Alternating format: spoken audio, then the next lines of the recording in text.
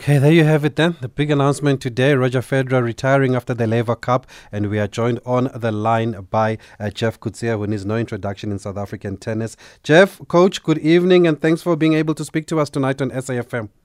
Hi, good evening, Visa. How are you guys? Thanks, coach. There's just a feeling of sadness that's in everybody here after hearing the news. I don't know how you feel about it. Should we be sad or should we celebrate his career? I think it's bittersweet. I think definitely sad for the tennis world, but also just listening to Roger there, he's 41 years old. He knows what's best for his body. He's really tried the last 3 years to come back, as we know. But unfortunately, you get to a stage of your career where you just have to accept it. And I guess it also comes at a time when Serena is also bowing out. Is this the end of an era now, coach? Yes and no. I think it's great. It's great. We were lucky. In our sport to get treated with the likes of Serena, Federer, Djokovic, Nadal. If you talk about those four, it's just amazing in the same era. But now you have somebody like Alcaraz, 19 years old, world number one, and I think this is the future of tennis. So I think, yes, it's one of those cases where we thought, the John McEnroe, Bjorn Borg era, and suddenly these guys came along. And now it's the same with Alcaraz and them. So I think, yes, very sad for Roger, but obviously very tough. And I'm sure he did not make this decision slightly, but definitely a decision that he obviously thought about for a very long time. Yeah, and the question will be now, is he the greatest ever? And for many people he is, and even for me, I think I have to say he's the greatest as much as I love Rafa and respect what Djokovic has done. For you, where does he take his place in the list of the greats?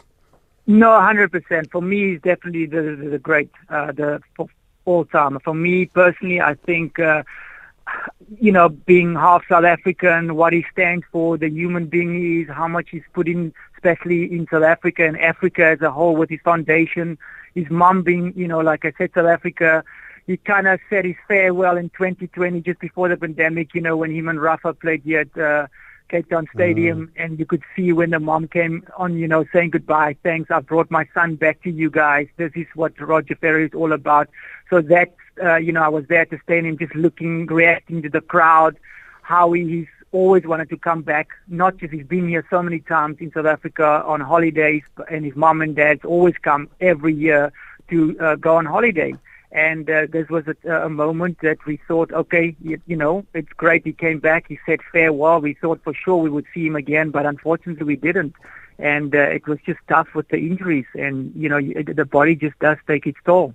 Yeah, and what do you make of how he played the game? Because there was some sort of elegance with Roger Federer, his shot selection, his shot making. What did you make of his style of play? And is that also what's making him the greatest, also in your opinion?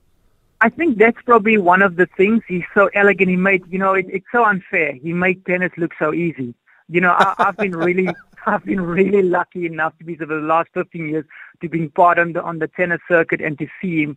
The one time I actually watched while my guys were warming up, I was watching on next to him, and you had Roger Federer, you had Nadal, and you had Djokovic, all three next to each other, and just the way they practice. And I was just laughing to myself and saying, look at these guys. They're really putting in the effort. Roger's fooling around this, and that's who Roger was. I remember so many different moments when we in the warm-up area at Wimbledon, where it's like, okay, let's play cricket, but he used to call me that, and just like that. And suddenly he would just turn it around. I'm like, how does a guy how does he do this? Where he can literally, in the blink of an eye, just switches off and then go play a match. Where I've seen Rafa and Djokovic, the headphones, they focus, and it just shows you he's so remarkable and he's unbelievable with remembering matches. He remembers matches and points from his junior days where he played against people, and he would bring it out. And the Roger you don't really see is the one that was always laughable, joking, and you would know with his coach messing around with tapping, playing hide and seek like a little kid. That was the Roger that I got to know off the court, which just shows what a humble human being he is. Yeah, and he's got so many great moments. Is there anyone that stands out, or are just there too many to count for you? I think there's a lot. Obviously, tennis is we've talked about all the greats. We can talk about McEnroe, Borg, but I think ultimately in this open era, it has to be Roger for me. Like I said, there's so many things that he's achieved, not that the others haven't, but just the way he's represented himself over the years. And yeah, you probably had one or two things early on in his career where you probably think about it now. But I think overall, I think he's, for me, definitely one of the greatest. And the thing is, like, yes, he's now stopped with competitors, but I think he's just so much more involved in tennis, and he will give a lot more, especially with Laver Cup. You're probably going to see him in the next few weeks there. And then he'll always be there because that's part of what he started. Yeah. And is there any of the Grand Slams that he'd probably cherish more than the others? I mean, he's won everywhere. I know a lot's been said about his lack of titles at the French Open, but he's won that too. Yeah, I think Wimbledon has got to be the one. It's one of the first ones he's won. I think also he won French Open once. I think that was just always going to be there. You know, he hasn't won like Olympic gold in singles, but he's won it in doubles. I mean, what is there more to achieve? He's won the world and year rankings, and I think maybe if there's one thing he probably could have done better, maybe, 2019, who can forget that 2 serving for the match, 2 match points losing to Djokovic. But hey, are we going to say he's not the greatest because he's got 20 Grand Slams, Djokovic 21, Nadal 22 now? No, it just depends. If you look at as a whole, is this guy one of the greatest of all time? And in my books, yes. Yeah, and I remember that '09 French Open, because Soderling had beaten Nadal, and nobody could believe it. And that's the guy you played in the final. And just finally, coach, as we wrap up, what are you now up to now? What have you been up to? Yeah, right now I just actually came back from the US Open. I'm working for the Belgium Federation. They've asked me to help them kind of looking at their pros and then also the juniors for the next federation. Although I'm still South African, I like to help wherever I can in South Africa. I got this offer and I took it for now. So yeah, at the moment, that's what I'm doing.